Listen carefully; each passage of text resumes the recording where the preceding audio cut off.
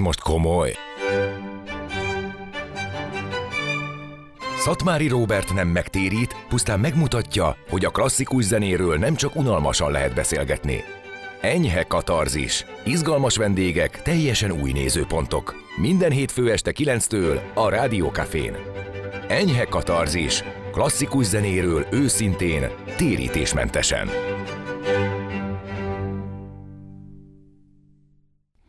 Sziasztok! Ez itt az Enyhe katarzis, én Szatmári Róbert vagyok, és köszöntök mindenkit. Mai vendégem Szirtes Edina Mókus, zenész. Nem tudom, hogy lehetne sorolni a sok díjat, meg nem tudom, titulust, vagy bármit. Ez a zenész és a művész ezzel át különösen él, azt gondolom. Egyetértesz ezzel a megnevezéssel? Igen, ez egy eredeti, de amúgy az már szerintem csodálatos érzés. Ironikus volt ez az eredeti? Nem, eredeti. Tehát, hogy semmi más nem szeretne lenni az ember, mint muzsikus, vagy egy zenész. Tehát amikor kicsi voltam, akkor nyilván tudja az ember, hogy iskolákat kell végezni, meg diplomát kell szerezni, meg anyukámék is mindig mondták, hogy ugye diplomát kell szerezni, tehát az a minimum. És akkor, amikor éljünk meg valamiből. Meg egyáltalán az olyan, valahogy olyan, mint hogy azt gondoljuk, hogy az érettségi is, meg az, hogy tudunk írni, olvasni, hogy egy ilyen alapkövetelmény. És akkor kijártam ezeket az iskolákat, és amikor megfogtam a kezembe a hegedűművész diplomát, akkor megmondom őszintén, egy kicsit magamba roskadtam, hogy de hát ez nagyon durva. Hát hol vagyok én ehhez, amit jelent számomra. És akkor persze aztán azóta, amikor az ember tevékenykedik, meg minden, és akkor aztán rájöttem, hogy boldog vagyok, hogyha muzsikus lehetek, amikor megáll az ember egy falucskába, vagy elutazunk, mondjuk Írországba voltunk még kicsi korunkban fesztiválon, vagy akár barátainknál, és bementünk egy kocsmába, ott ugye mindenki zenél. Elképesztőek az írek. Ugye mindenki játszasztak át a zenét csodálatosan, de olyan, hogy beülnek a kocsmába, nagy asztal körbe, és akkor így eleve játszanak hegedű gitár, meg ugye whistle, vagy ez tehát, hogy vannak ütőhangszerek, meg minden, és aztán valakik csak isznak, majd egy gyönyörű, fiatal, hosszúhajú, sovány lány elővesz egy gitárt, és elkezd énekelni, és utána majd hegedül, majd ír furián játszik. Közönség soraiból? Igen, és aztán egy fiú mellette Peter Gabriel hangon elkezd. Tehát ugye elképesztő tehetségesek. És jön egy dobos, és Phil Collins stílusban elkezd dobolni. És akkor, amikor megtudják, hogy zenészek vagyunk, azonnal barát bezárja a kocsmát, hogy mi nem mehetünk el, és ott kell lenni velük inni és muzsikálni. Tehát a zenész létnek van egy olyan varázsa, ami engem megigéz, és igazából ez az, amiért szoktam ezt választani, vagy arra gondolok, vagy erről álmodozom, hogy bárcsak zenész lehetnék, hogy ez sokkal, tehát hogy olyan, mint például egy édesanya, vagy egy édesapa, vagy egy ápolónő, hogy ez nem egy hivatás, vagy egy tevékenység, nem egy tevékenység, hanem egy meghívásra válasz az életünkkel, tehát nem is tudjuk abba hagyni. Tehát, hogy ő olyan. Az én édesanyám is egy tanárnő, azon túl, hogy egy hihetetlen gondoskodó édesanyja, a mai napig mindig tanárnő. Ő nem lesz, tehát nincs vége és attól. mesélő, ugye? Mesélő, és nincs vége azért, mert hazajön, és jaj, akkor leveszi a táskát, meg a füzeteket. Nincs. Nála sincs vége? Hát nem nagyon van vége, főleg a követeléseket, amiket ugye teljesíteni kell. Hát ez tök jó, tehát akkor az van munka, tehát ez pozitív. Ez egy múzsa sorozat, ami van, és amíg van, addig ugye jó magyar közmondás, addig üssük a vasat, hát ez sikerült hozni, tehát ütjük, és van vas. És egyébként hálásnak kell lenni érte, mert azért voltak olyan időszakok, amikor egy pillanat alatt megszűnt minden, és azért akkor elgondolkozik az ember, hogy jobban megbecsülje magát minden pillanatot, amit a muzsika világában tölthet. Te nagyon szeretsz kortárszenét hallgatni, és kortárszenével foglalkozni. Első hallásra meglehetősen távoli a két világ, az ír kocsmazene és az elmélyülés a kortárszenében. Igazából... Hogy ez csak egy ilyen laikus vált, én mondhatok hülyeséget. Nem, az nyűgöz le, amikor a partitúrákat nézi az ember, hogy igen, mi van az... A kép, ahogy, igen. Elképesztő, a jelrendszer, már rég túl van ugye a megszokott 5 vonal hangok, hangjegyek, előjegyzések, stb. Van, amikor már herc intonáció van beírva a kottába, vagy olyan effektek. Hát ez egy őrületesen csodálatos tudomány. Ez tudomány, tényleg.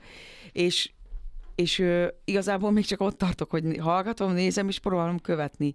Próbálom értelmezni. Nyilván én magam is próbálok írni olyan darabokat, ami csak azért kortárs, mert én ebben a korban élek, és hogyha én társ lehetek ebben a korban a muzsikus barátaimnak, akkor ez egy ilyen mókás változat annak, hogy miért is a mi darabjaink azok is lehetnek, hiszen ebben a korban mi is hordozhatunk valami olyan jelleget, olyan érzést, olyan hangrendszert, amit a klasszikus zene attribútumait megőrizve, ha ezt továbbadjuk és életre keltjük, akkor ez nagyon nehéz dolog, mert a kortárs zeneszerzők, a fiatalok, őket is meg szoktam hallgatni. Nekem Ligeti a kedvencem, vagy Ötvös Péter bácsi. Nekem is, ők ketten egyébként. Igen, és hát mondjuk az észt kortárs szerzők, Arvo Pärt, vagy Goreckit szoktad emlegetni még sokat. Igen, meg most csináltam egy pár átiratot, Erkis Ventűr, nem tudom, hogy kell mondani, egy nagyon, egy ilyen kis 16 ütemes altató kórusműből írtam vonós ötös változatot, meg ilyet olyat, de a lényeg az, hogy nagyon nehéz ezzel bánni, mert az ember vágyik rá és álmodozik, hogy oda kerüljön, de hát látjuk, hogy milyen szint ez, meg hol van. Én magam ilyen szánypróbálgatásokkal igen próbálkozom, és bízom benne, hogy itt a földi létem alatt legalább egy-két hangot tudok majd hozzátenni ehhez. Ami persze elsüllyed, és mint a mandalák így szétporlad, de nem baj. De ha hozzátehetek ehhez a folyamathoz, mint érző, muzsikáló lény, vagy gondolkodó is talán, akkor az szerintem már nagyon nagy ajándék. Úgyhogy így vagyok a kortárs zenében érző, alkotó, gondolkodó előadó, hogy nagyon hálás vagyok, hogy akár azt az egy hangot így. És nem gondolok semmit arról, hogy, mert nagyon nehéz, mert ez egy nagyon magas szint, és tudjuk jól, hogy elképesztő tudású művészek és zeneszerzők alkotnak, és én magam nem végeztem zeneszerzést, tehát mindig szégyenkezem, és csak így jelentkezek hátulról, hogy bocsánat, én is próbálkozom, de tiszteletben tartom, és tudom, hogy hol van a kis helyem, és nagyon megtisztelő, hogy egyáltalán van egy kis porszem, amit így fújdogálhatok magam előtt, vagy egy ilyen kis lúttól, vagy nem tudom, valami. Tehát ez tök jó, de hát szerintem az egy nagyon sajátos pozíció, hogy aktív zenészként ír zenét. Tehát ez nem is kell, hogy verseny, vagy bekerül egy olyan kasztba, ami úgymond a nagy kánonban lévő kortárs zeneszerzőket jelenti, nem? Igen, ez egy nagyon speciális helyzet, és de ezért egy kicsit stop szakma is, tehát legyünk őszinték. De nem véletlenül. Tehát ez lett kicsit béna példa, de talán érteni fogják, hogy amikor életemben egyszer láttam a TomTom stúdióban Cserháti Zsuzsát, mert mentünk valamit énekelni, vagy feljátszani, de ő még ott volt az ilyen társalgó részben, és én nem mertem bevenni, csak kívülről így néztem, és lemerevettem, kigüllettek a szemeim, és csak így hebegtem ott kint. Tehát van egy ilyen, nagyon sok ilyen muzsikus van, akit annyira tisztelek, Lukács Miki, vagy Borbély Misi, vagy Dres Mihály, sorolhatnám tényleg, de és nagyon nehéz azt átbillenni, hogy már tudjak velük játszani, mert hogy hála jó Istennek vannak ilyen helyzetek, de én magam pontosan tudom, hogy milyen súlyú, tényleg súlyú ez a tudás, és milyen magaslatokat is magában öl el, és milyen tudás, és milyen munka van benne. Szóval nem véletlenül nem mertem oda bemenni. Tehát ez a kaszt, igen, de én tudom, hogy miért, és ezért vagyok nagyon hálás minden egyes, csak egy szem rebbenésére, amit esetleg a szakma irántam rebbent. És rebbent? A nagy szakma? Nem snob tudom. Szakma, már azt én teszem hozzá nyilván. Az se vajon nem rebbent, csak meg eltűr. Mert ugyanis van egy másik, ahogy említetted, van egy másik szegmens, azok, akik így összekapaszkodnak esetleg más művészeti ágakkal, mint én is színházakkal, vagy például a kortárstánccal, vagy a kortárs cirkusszal, artista művészettel, nem tudom, még ez egy ilyen alakuló, igen, a Reszirke társulat a Mylandet te írtad? Igen, meg a Szóluszámort, meg az imát. Köszönöm. Tehát, hogy ezek olyan... Az új spirituális jellegű zene, bocsánat, közben szólok, hogy nem ez az olcsó, mert vannak... Nagyon nehéz megtalálni. Tehát nagyon nehéz megtalálni. Én igen, is azt gondolom, hogy úgy legyen úgy minimál. Hatott, megmondom őszintén, hogy teljesen lemerevettem ott a székben. Én ezt láttam a Fesztivál Színházban, azt hiszem.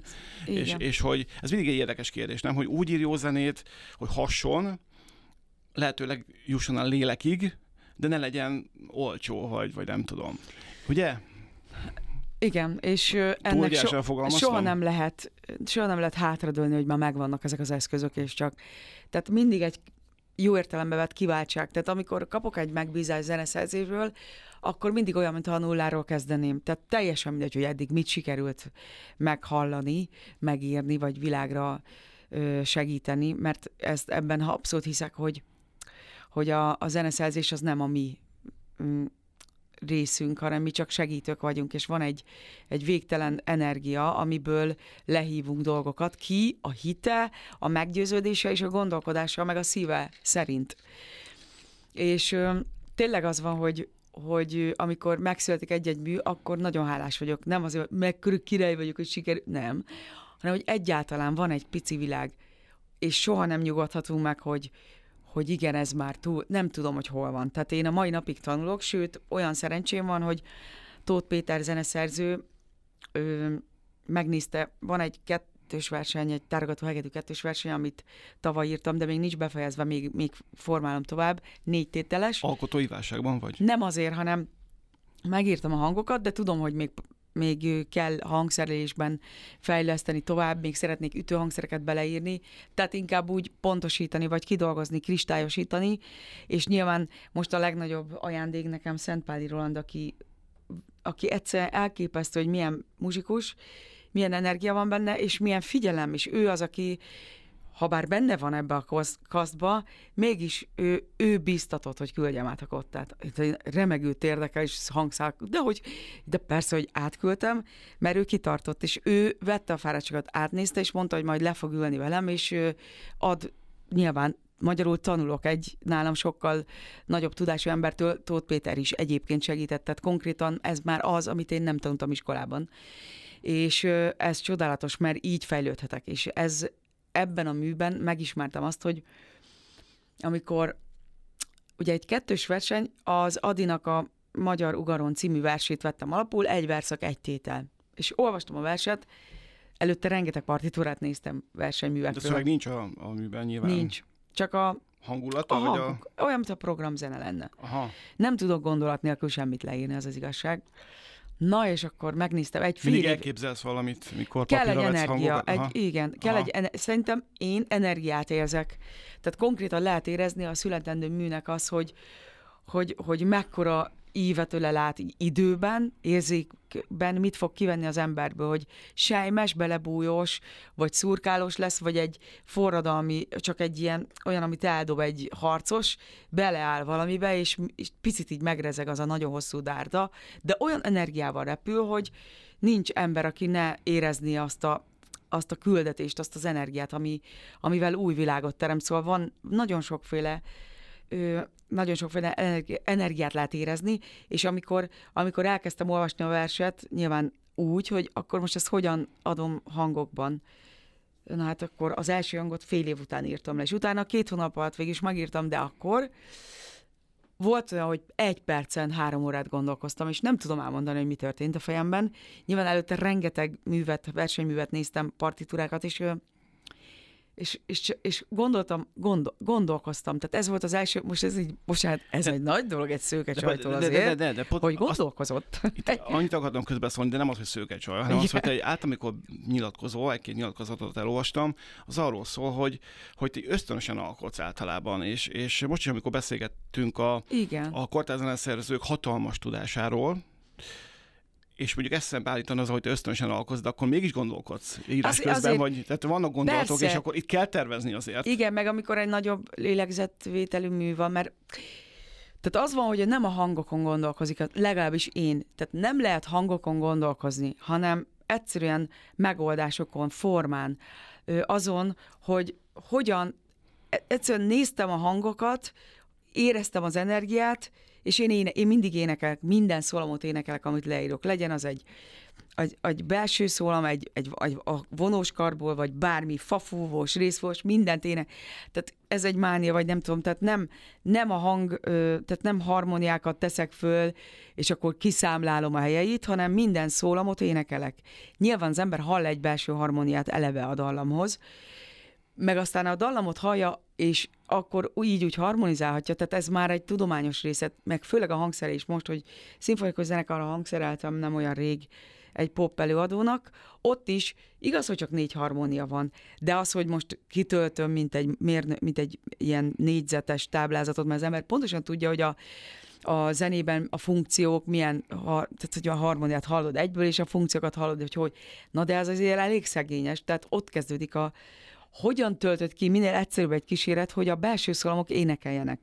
És hogyan viszed tovább, hogy élvezhető legyen, ne uralja le ezt az alapdalomot. De visszatérve nem popzenére, tehát igen, minden szólamot, tehát én éneklek, mint egy oboista, ott ülök, és hallom az energiát, és éneklek, és akkor leírom, amit hallok, hogyha én lennék az oboista, és hogy örülnék annak a dallamnak, hogy azt játszhatom. Vagy majd meglátjuk, hogy örülnek, remélem, hogy lesz módon van egyszer élőben meghallgatni. Szóval nagyon sokat gondolkoztam, és érzem, hogy fantasztikus, nem tudom megfogalmazni, hogy hol jártam, de... Semmi gond, lehet csapongani össze-vissza. És aztán az ember meg végighallgatja, végignézi a kottát, a fejében végighallgatja a művet, és ezerszer hallja, hogy hát kihagytam egy részt, de mi alapján? És akkor tovább mindig adja magát a zene, ez a durva, és azon nem lehet gondolkozni. Azon kell gondolkozni az energián és a csenden, hogy hogy meghalljam, nem magamat halljam, ami állandóan beszél, meg zsizsag a fejem, nem, hanem a zenét, az energiát, a teret, a funkciót, hogy hova akar menni. És egy csomószor megírok rossz dallamot, és tudom, hogy mindegy, leírom. De akkor ő már nem akar jönni többet. Leírtam, örül, és elmúlik. Tehát valahogy így ez a legfontosabb számomra az energia, amit a zenében, zeneszerzés közben is lehet érezni. És én erre próbálok hallgatni. És persze, visszatérő és összegezve, bocsánat, hogy amikor az ember hangszerel és komoly, amikor már az nagyon komoly munka, és ott nem lehet, tehát ott nem álmodozunk, hanem ott a funkciókat és a zene mérnöki mi voltát be kell tartani. Igen. Egyébként szerintem a kortárs-zenében is vannak most már olyan irányok szerte a világban, amikor ezt a kicsit ilyen doktrinál hozzáállást a háttérbe teszik, és akkor most én hülyén fogalmazom, hagyják hatni a lelket, vagy valami ilyesmi, és akkor mondjuk nem is feltétlenül, bár Amerikában rengeteg olyan megközelítés van egyetemeken, zeneszerzőknek, hogy nem foglalkoznak a zenetörténettel. Tehát nem abból indulnak, hogy Bach vagy Mozart miket csinált, hanem az, hogy akkor itt van öcsém, és akkor valamit, mit tudom én, improvizálja, vagy érez, gondol, és akkor vess papírra. Tehát vannak ilyen átjárások, és én is azt tapasztalom, hogy hogy most megint divat lett egy kicsit a lelkünkből írni. És az jobban hat. És nem ciki hatni. Sokáig kicsit ilyen prüntjögtek, meg minden, és akkor aminek szintén megvan az értéke. De hogy én látok egy ilyen tendenciát. És azért csodálatos, amikor mind a kettő benne van, és nem lehet szétválasztani. Tehát azért annak is megvan a varázsa, mint ahogy ezért, amikor hagyjuk a szellemet, tehát vagy az intellektusunkkal, tényleg, amikor nézem a partitúrákat, és így azt érzem, hogy lúdborzik az agyam. Tehát amikor valami, sokszor jönnek koncertek után, hogy borsózik a hátam, vagy hogy lúdbőrzik, hogy valami olyan szép, az csodálatos ajándék, hogy ezt mondja valaki, de ugyanazt a szellemmel is meg lehet csinálni, hogy lúdbőrzik a szellemünk, és tényleg az, hogy micsoda ötletek. Hát most, bocsánat, az alap, tehát kihagyhatatlan. Bartók hangszereléseket nézni. Tehát a koncertot. Csak kezdjük el nézni, és így most is ordibáltam ott, hogy nem hiszem el, hogy ez tényleg most is lúdből. Nem lehet ezt az, hogy hát milyen te tudod szellem. nézni, de én csak hallgatni tudom. De az és amikor látod, de hogy írhatja, és ez hogy? Én nem, tehát tényleg ez elmebetegségig, tehát én oda kerülök, hogy ezt nem hiszem el. Tehát ez egy művészek UFO. is elmebetegek, hogyha nem zenélnek. Ez tőled származik ez a... Nem, én azt gondoltam ki még régebben, hogy szerintem azért nagyon sok előadó vagy művész, ha nem lenne művészet, amit művelhet, akkor valószínű, hogy kezelni kellene. Igen, így van. Erre gondoltam. Igen, szerencsére. De bocsánat, kizökkentettelek, menjünk nem vissza. baj, igazából csak a rajongásomat úgyse tudnám szavakba önteni, csak itt ordibálnék, hogy tényleg érdemes annak is van egy lenyűgözése, és tényleg a szellemnek a lúd bőrzésére tett szándék vagy irány, azt szerintem ugyanúgy élvezetes. És akkor itt jön be amit szintén mondta, hogy vagy valahogy megfogalmaztad tök szépen, hogy mi végre is akarjuk mit csinálni a zenével, hogy mit akarunk elérni, mert hogy van előadó, aki szórakoztatni akar, vagy a pénzt akar, ilyen egyszerűen sikeres akar lenni. Jó, ennél emelkedjünk feljebb. Valaki tényleg vannak ilyenek, akik mondjuk így az igényesebb zenét szerzők és művelők között, akiknek csak ez a céljuk? Most név nélkül, meg stb. Vannak ilyenek? Akik csak emiatt csinálnak, mondjuk, mit tudom én. Nem hiszem, hogy van csak emiatt, mert biztos vagyok benne, hogy kicsi emberként mindenki álmodozik, hogy aztán és a zenét nem lehet érdekből álmodni, tehát mindenki világot akar váltani, amikor kicsi, őszinte tiszta szívvel. Aztán, hogy ez hogy változik benne, amikor összetörték már ezerszer így úgy amúgy, vagy egyszerűen csak annyira felfedezték, ugye, ha már emlegetted, Amerikában vannak ezek a sztárképzők, és akkor lesz belőle tényleg, és minden lépésében a sikernek a követelése van benne, és tényleg úgy is van megalkotva. Az egy másik szint, arról nem tudok nyilatkozni, és nem tudom, hogy lehet így élni, biztos borzasztó nagy erő lehet, több tízezer embered, meg millió, nem is tudom, hogy ez milyen szint. Szerintem a kicsi embernek tökéletes, ami itt van, nem? Mert nagyon megviselheti a lelket. Szerintem szétszincáját, nem véletlenül vannak, azért nagyon sok tragédia van. Ez nem embernek való szerintem. Vagy én vagyok korlátolt, ilyen szempontból beismerem. A lényeg, hogy ha följebb emelkedünk, tényleg van, aki meghív és elkápráztat a zenének a tudomány része. Az, hogy tényleg, és akkor elkezdik alkotni azt, ami az intellektusunkat, a szellemünket varázsolja el, ejti rabul, és tényleg úgy jövünk ki, hogy tehát amikor Bartók-hegedű versenyt játszottam, nekem is azt éreztem, hogy az agyam nem olyan, mint addig, hanem sokkal gyorsabb, sokkal több mindenre tudok figyelni. Olyan, mintha egy ilyen edzőtáborba vettem volna részt. Tényleg felgyorsítja az agynak a tevékenységét az, hogy ilyen zenét tanul az ember. Elképesztő. Ezt csak azt tudja, aki próbálta szerintem, hogy tényleg a zene mire képes a fejünkben. És aztán van olyan, aki örök álmodozó, vagy álmodó, vagy érző, és nem tudja magában ezt visszafolytani, és oda emeli, csak a szívéből játszik, és tényleg azt akarja, nem is tudja magába tartani, de azt akarja főleg, hogy úgy adja át az embereknek ezt a kényszer, ez egy kényszer amúgy, kényszer. Most kényszer, magadról beszélsz, és a saját típusodról beszélsz. Én is az vagyok. Igen. Nem tudok, olyan nehéz úgy játszani, hogy nyugodtan, csak a hangokra. Szecsődi Feri bácsi tanított engem, mindig ezt mondta. Nyugodtan, csak a hangokat jelzel, tökéletes intonáció, pontosság, és a dinamika íveket. Nem kell megőrülni se. Igen, meg kell ezt tanulni. Egész életünk itt van rá, egy picit lehet, talán fejlődik az ember, ahogy öregszik, de a lényeg, hogy miért akarunk zenét, és hogyan adni a szívünkbe. Egyáltalán a zene a lényeg, és akkor itt van, amire én rájöttem, a zene is csak alibi, szerintem. Mi a lényeg? Az, hogy valami olyat adjunk át egy másik világ létezéséből, vagy egy másik energia, vagy egy felsőbb intelligencia, vagy nevezik valakik jóistennek, ami létezik, ami kihúz minket ebből a slamasztikából, amit itt pacskolunk lent a földön.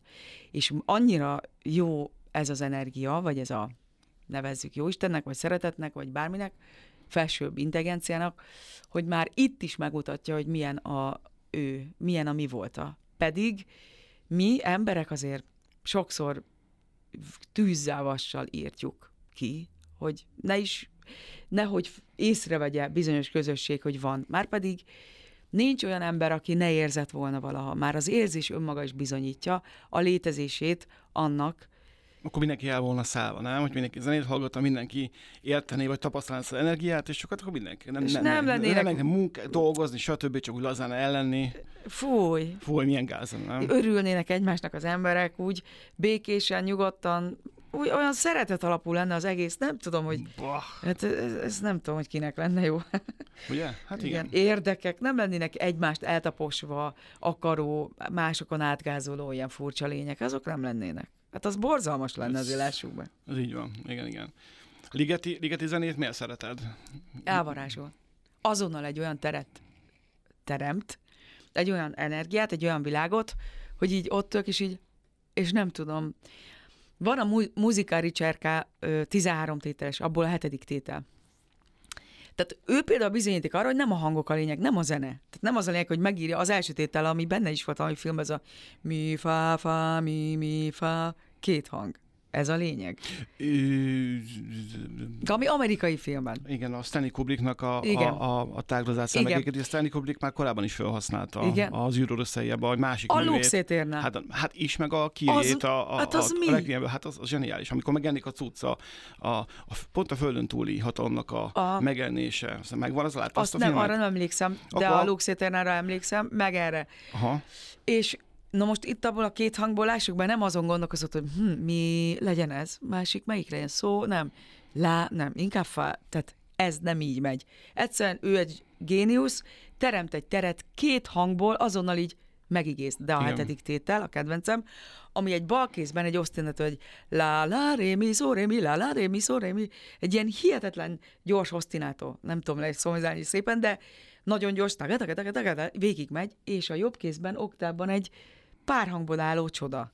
Eleve eljátszani. Tehát azt minden zongoristának ajánlom, és csodálatos érzés lehet így uralni a hangszert, és akkor erre a hömpölygésre jön egy égi dallam. Na most ezeket, igen, tehát ez a bizonyíték arra, hogy létezik az a felsőbb hatalom, mert nem a hangokat hallom, hanem meghallom, és vége. Kinyílik a világ. Már nem itt vagyok, eleve ritkán vagyok itt, de hogy ezeket, ez az, amiért érdemes. Most tényleg, most főleg nem érezzük, hogy mennyire véges ez az egész. Akkor kapaszkodjunk bele a végtelenbe, és minden ilyen gondolat vagy szándék azonnal itt teremti nekünk a végtelent, mert mivel, most lehet, hogy be lehetne mérni az, hogy ott hány szőrszál, milyen intenzíven lútbőzik, milyen harmóniai váltása, és akkor ki lehet számolni majd. Hogy ez fiziológia, meg biztos be lehet mérni, és igen. akkor kutatók így majd mondanak ilyet, és paskolják egymás hátát.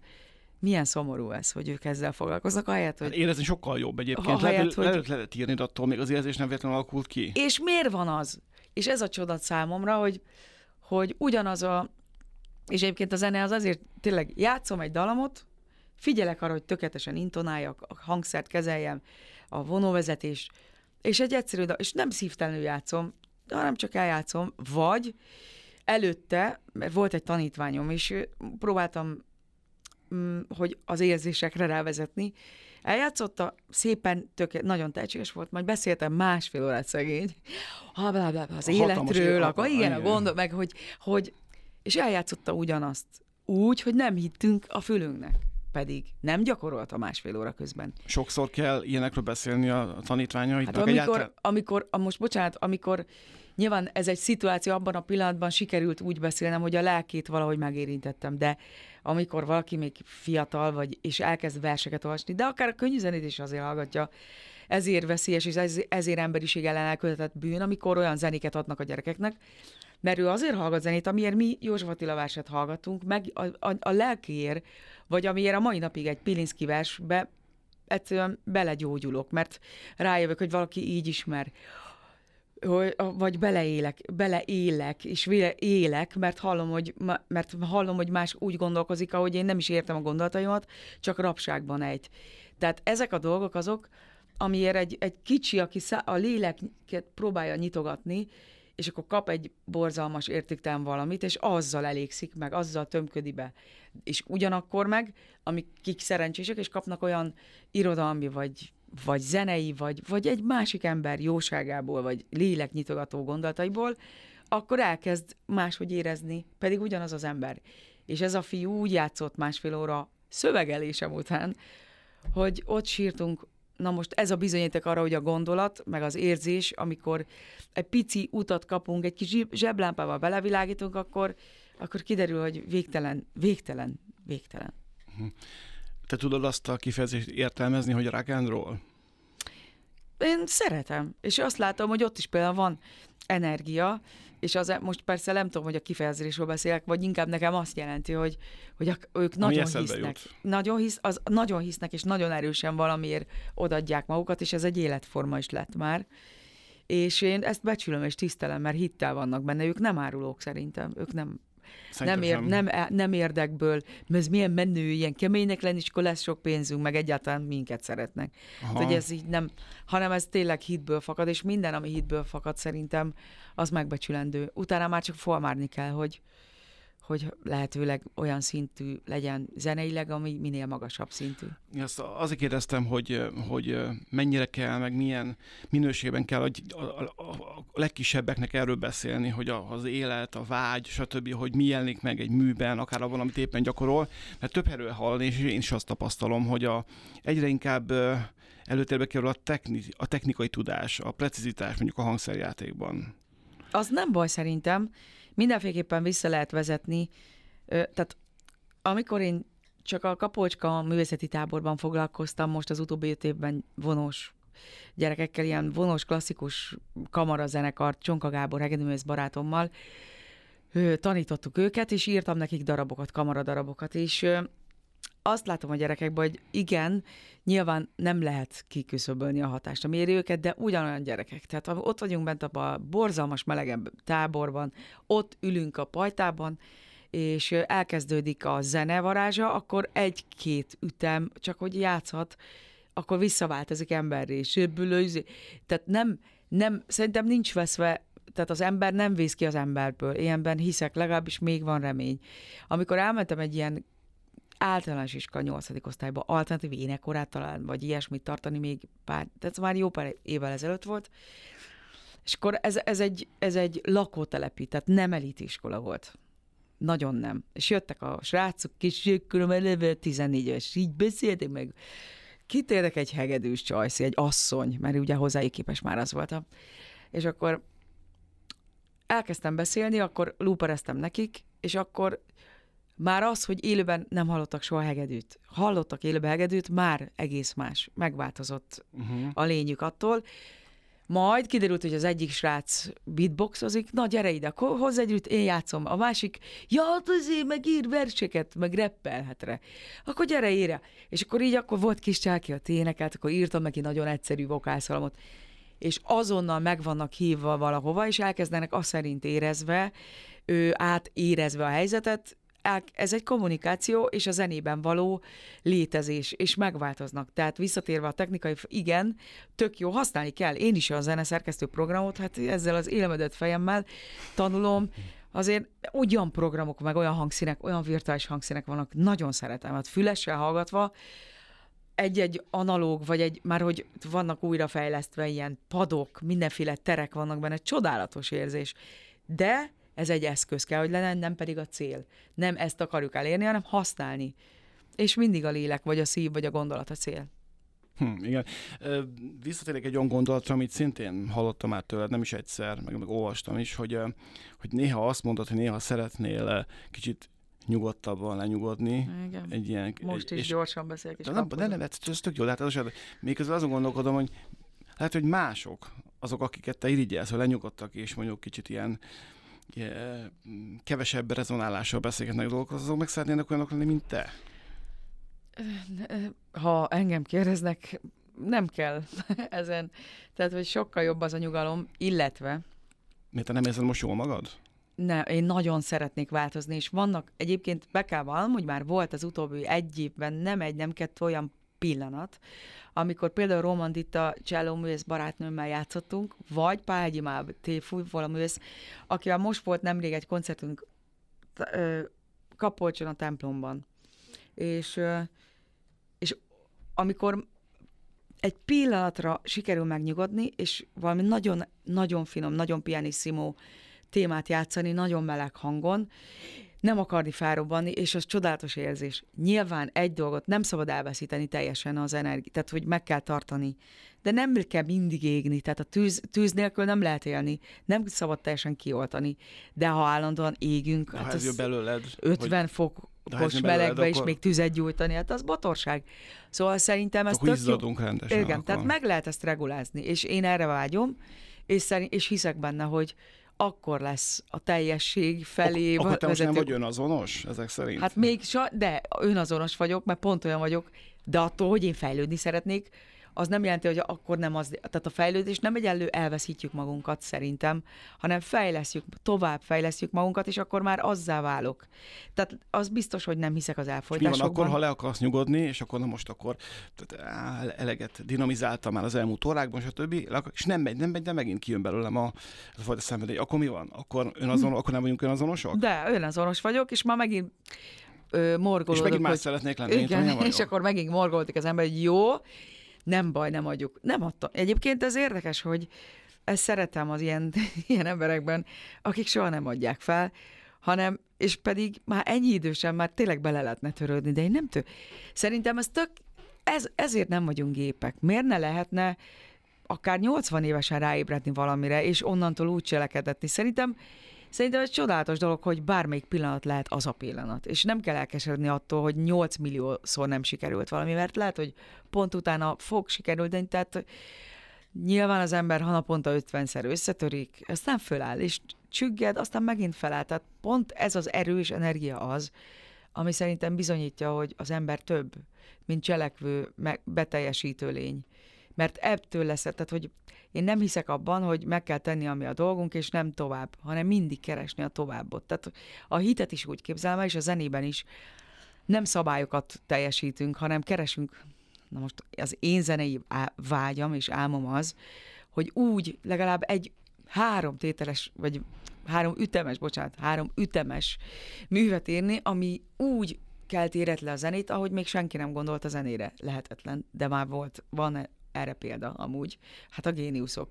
Hogy innentől kezdve, amikor mindent leírtak. Tehát minden új műfaj születése ugye ez. 3 ütem erejéig, vagy 3 hangot, hogy így is lehet nem tudom, hogy az, és ez nem a hangokban keresendő, nem gondolatban.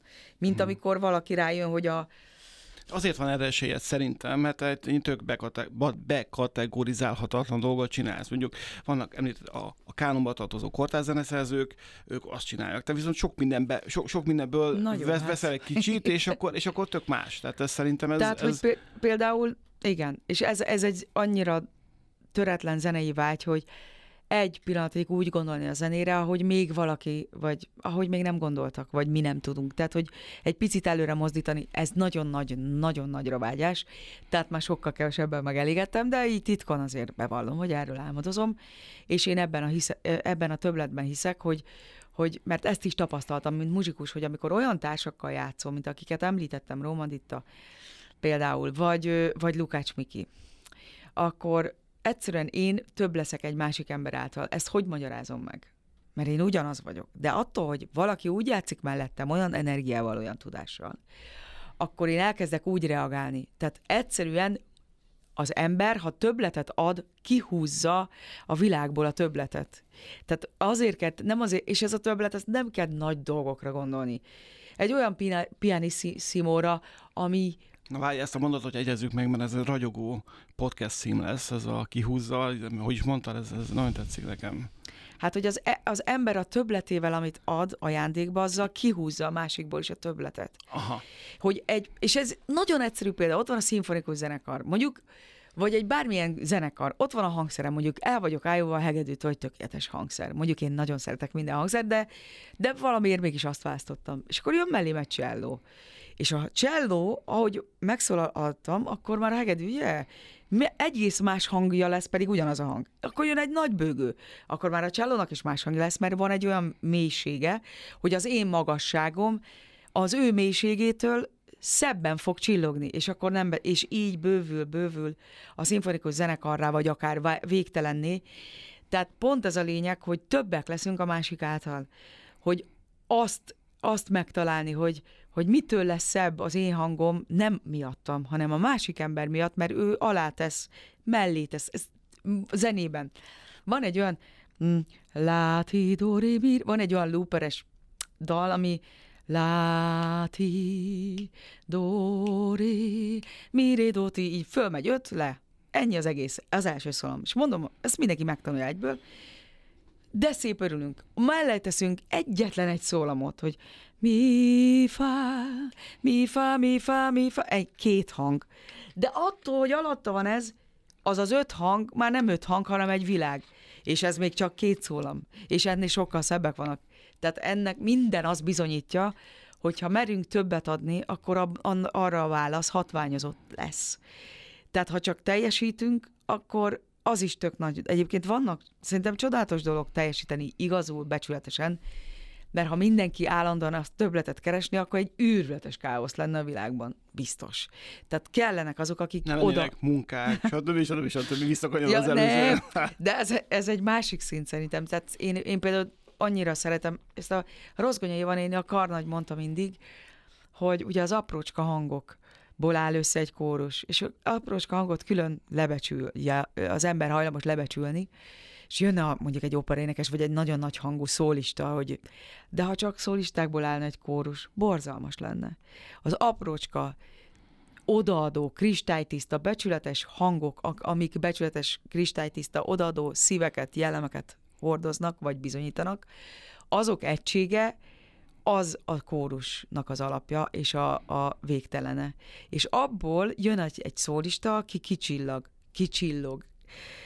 De ha mindenki csillog, akkor nem lehet értelmezni. Szóval elengedhetetlen is alapja a földi létünknek ez a kristály, ez a csillogás nélküli odaadás, ami ugyanúgy csillogás lesz a végén. Szóval ezek nagyon bonyolultan megfogalmazható, én nem tudom szépen megfogalmazni, de annyira érezhető a zenében is, ezért csodálatos, hogy egy kórusban mit tanul meg egy kicsi ember, hogy azt hiszi, hogy akkor menő, hogyha neki sokkal nagyobb hangja van. De ha kiszól abból a gyönyörű egységből, akkor azt fogják mondani, hogy hiba. Pedig ő azt gondolja, hogy neki milyen nagy hangja van, de nem lehet.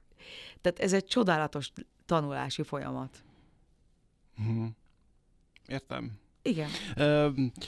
Sokan gondolkodnak úgy a zenésztársaid közül, ahogy te? Tehát ez a fajta nagyon impulzív mentalitás, nagyon energikus gondolkodásmód és attitűd, ez jelen van? Mert én azt gondolnám, hogy te ilyen szempontból kitűnsz. Azért kérdeztem a rock and roll, nem volt véletlen. Tehát az egész habitus, az nekem ez a nagyon ilyen, tehát inkább gondolnának, nyilván előítélet, meg stb. Egy ilyen rockzenésznek. Tehát a rockzenész mentalitása, rock meets jazz, world, classic, stb. Ahogy szoktak mondani. Egyébként művelem is, mondjuk a rock and roll nem, de azon kívül elég sok azt tudom. És ott persze nincsenek véletlenek, tehát azért is kezdtem el játszani, akár Nagy János jazz zongoristával is. Csoda, ami történik, mert ott végtelen szabadság van, és van ez a fajta amit megfogalmaztál, hogy azért ott az egy másfajta jellemet követel, vagy színpadi jelenlétet, de amúgy meg a végén minden gondolkodás, meg habitus, ezért kérdeztem, hogy sok más. hasonló habitusú gondolkodású emberre találkozom, akár mondjuk a klasszikus zenészek között, akár mondjuk, nyilván ezt külön lehet venni, hogy ki milyen műsorban alkot. Igen, ami nagyon fontos, hogy én azt gondolom, hogy ha jobban odafigyelünk, és ha van szerencsénk megismerni akár a legdurvább és legkomolyabb klasszikus zenei művészeket, akkor rájövünk, hogy ugyanilyenek. Tehát a felszínen nem tudunk ebből semmilyen következtetést levonni. Az, hogy tényleg ők ilyen nagyon komolyan viselkednek, és úgy tűnik a színpadon, de amikor nekem van, nagyon nagy szerencsém van, mert például Csonka Gábor, aki a vonósítősömben mellettem a hegedűs, hát ő sokszor van, hogy koncerten hallgatom, hogy játszik, és van, hogy megkönnyezem, pedig az saját zenémet játsza, és ez olyan béna, hogy most azon bőgök, tehát nem azon bőgök, de az odaadása, az a keménység, az a vagányság, pedig ő elvileg, ő nem is játszik semmi más, csak klasszikus zenét. És ő csak egy példa, és nagyon sokszor beigazolódott, hogy azok az emberek, akik nagyon komoly művészek, Cserádán például, aki a Miskolci Színház művészeti igazgatója, és nekem karmester, és zeneszerző, és barátom gyerekkoromból. Ő például egy nagyon komoly, de én ismerem a másik oldalát, és nagyon durva rock and roll arc. Tehát az van, hogy ez a habitus benne van mindenkiben, csak valaki fegyelmezettebb, vagy közelebb kell menni hozzá. Én szerencsés vagyok, mert ismerek sok olyan zenészt, akihez közelebb mehettem, és látom, hogy lehet, hogy van persze jellembeli, meg tényleg habitusbeli különbség, de az odaadásuk, a gondolkodásuk az ugyanaz, tehát testvérek vagyunk tényleg ezekkel az emberekkel, ugyanúgy tudunk együtt lenni, mint gyerekkorunkban. Teljesen fedhetetlen, vagy fedhetetlen, ez jó szó, az, amikor ilyen, nem is, melyik az a szó, amikor teljesen nincs rajtunk fedés, ezért gondoltam, szóval őszint, ugyanolyanok vagyunk, mint gyerekkorunkban. Nincsen ilyen viselkedni kell, vagy azért megválogatjuk a szavainkat, de nem... Makulátlan, vagy valami ilyesmi. De az meg olyan, mint hogyha hibátlanok lennénk, nem vagyunk azok, csak hogy nincs semmilyen takargatni. Egyenes, nagyon egyenesek vagyunk. Őszinten, és nagyon ilyen gyermeki szinten a barátaimmal, és ez nekem nagy ajándék. Igen, megvan a gyereknek. Hát ez a játék meg ezek ezért fontosak. Te bohém csaj vagy? Nem tudom. Ezt a környezetem tudja inkább erre a választ, de aki rám néz, az biztos azt mondja, hogy igen. Jó, akkor legközelebb behívjuk a környezetet, és akkor megkérdezzük tőle. Szintén olvastam más nyilatkozatodban, hogy érdekesnek tartod azt a jelenséget, hogy bár mindig szerettél volna minél nagyobb közönségnek írni, mint mondjuk a pop előadók. Ez valamiért, ez nem talált utad az, amit te képviselsz a szélesebb közönség felé. Ez két kérdés, hogy ez fáj neked, illetve szerinted, ha ez igaz, akkor mi ennek az oka? Szakmailag nagyon egyszerű oka van. Az emberek, illetve kiszámítható az, ami most sikeres. És persze ott is mindig van egy pici csavar, mert ott is fejlődik így, úgy, amúgy. Tehát konkrétan a popzenéről beszélni. Hogyha a popzenéről beszélünk, akkor ez nekem nem sikerült. Nem is vagyok nem úgy viselkedem a színpadon, mert nem olyan zenét írok. Tehát ez egy nagyon egyszerű válasz szakmailag, túl bonyolult, mondjuk, ha így túl bonyolult, de hát kinek, meg mihez képest, tehát igen. Hát a kánonban szereplő zeneszerzők. Szóval van egy trend, aminek nem felelek meg, mondjuk, ha így kell. Tehát én ezt elfogadtam, ez már egyáltalán nem fáj. Ami fájdalmas része, az, hogy sajnos van egy olyan rendszer Magyarországon, vagy biztos az egész világon, hogy azokat kérik fel sok koncertezni, akiket ismernek, és az ismerettség fényében van minél több koncertje. Nyilván annál nagyobb közönség előtt. És azok, akik ilyen periférián vannak, és alkotnak, azokat nem ismerik annyian, nem kérik fel annyian. Ritkábban találkozom a barátaimmal, akik a zenésztársaim, és ritkábban élünk át olyan csodákat, amik nekünk csoda, és itt van egy, ami már tényleg az élemedett korom miatt megtanultam, hogy és lehet, hogy ez a jó, és ez mentett meg.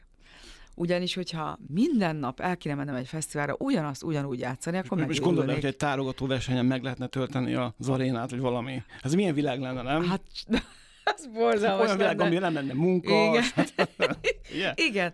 Ja, és szeretet fúj, nem, igen. Figyelnénk egymásra, és elmélyültem. Ez tök vicces lenne, nem? Hogy egy tárogató hegedű verseny, vagy milyen tárogató hegedű verseny.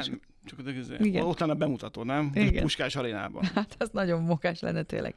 A lényeg, hogy igazából ott lenni, hogy benne lenni egy ilyen zenei hömpölygésben, mint egy muzsikus. Ez nagyon fontos. Nem akar az ember vörös szőnyeget állandóan, nem akar nagyobb színpadot, mint más, csak ott lenni, csak. De amikor látom, hogy és nem utolsó sorban, hogyha van a Műpában egy koncert, vagy valami olyan, vagy egy színházban, akkor rettegni addig a napig. Például tavaly volt a Katonai József Színházban a vonalas ötösömmel Dés Andrissal, és Színetár Dórival egy koncert, és akkor persze rettegni kell, hogy mi ránk hányan jönnek el, mert akkor szégyent vallunk, hogyha csak a 400 helyett csak 200-an. És ez a fajta megmérettetés vagy ez a szorongást kelt okozó ténysorozat, ami fáj az embernek, hogy csak annyit elérni, hogy ne kelljen mindig rettegni a koncertek előtt, hogy vajon eljönnek-e az emberek, mert nem vagyunk olyan ismertek. Ez az, és lépten nyomon, és ez nagyon fárasztó. A másik része az, hogy most azért halljuk, hogy milyen zenéket hallgatnak, halljuk, hogy milyen tehát nem is tudunk abba. Most megnéztem a fesztivál, ugye van ilyen nagy fesztivál lesz itt a Szigeten, és akkor ki vannak írva előadók, és kb. 3-at is, nem is tudom, bocsánat, persze már öreg vagyok azért, de és akkor így meg szoktam nézni, hogy megismerjem, hogy kik ezek, és hát nem is tudok mit mondani.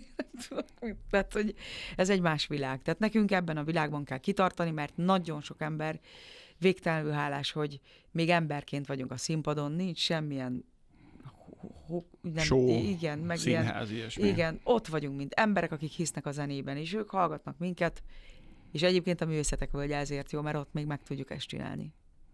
És egyre kevesebb ilyen hely van, ezek szerint.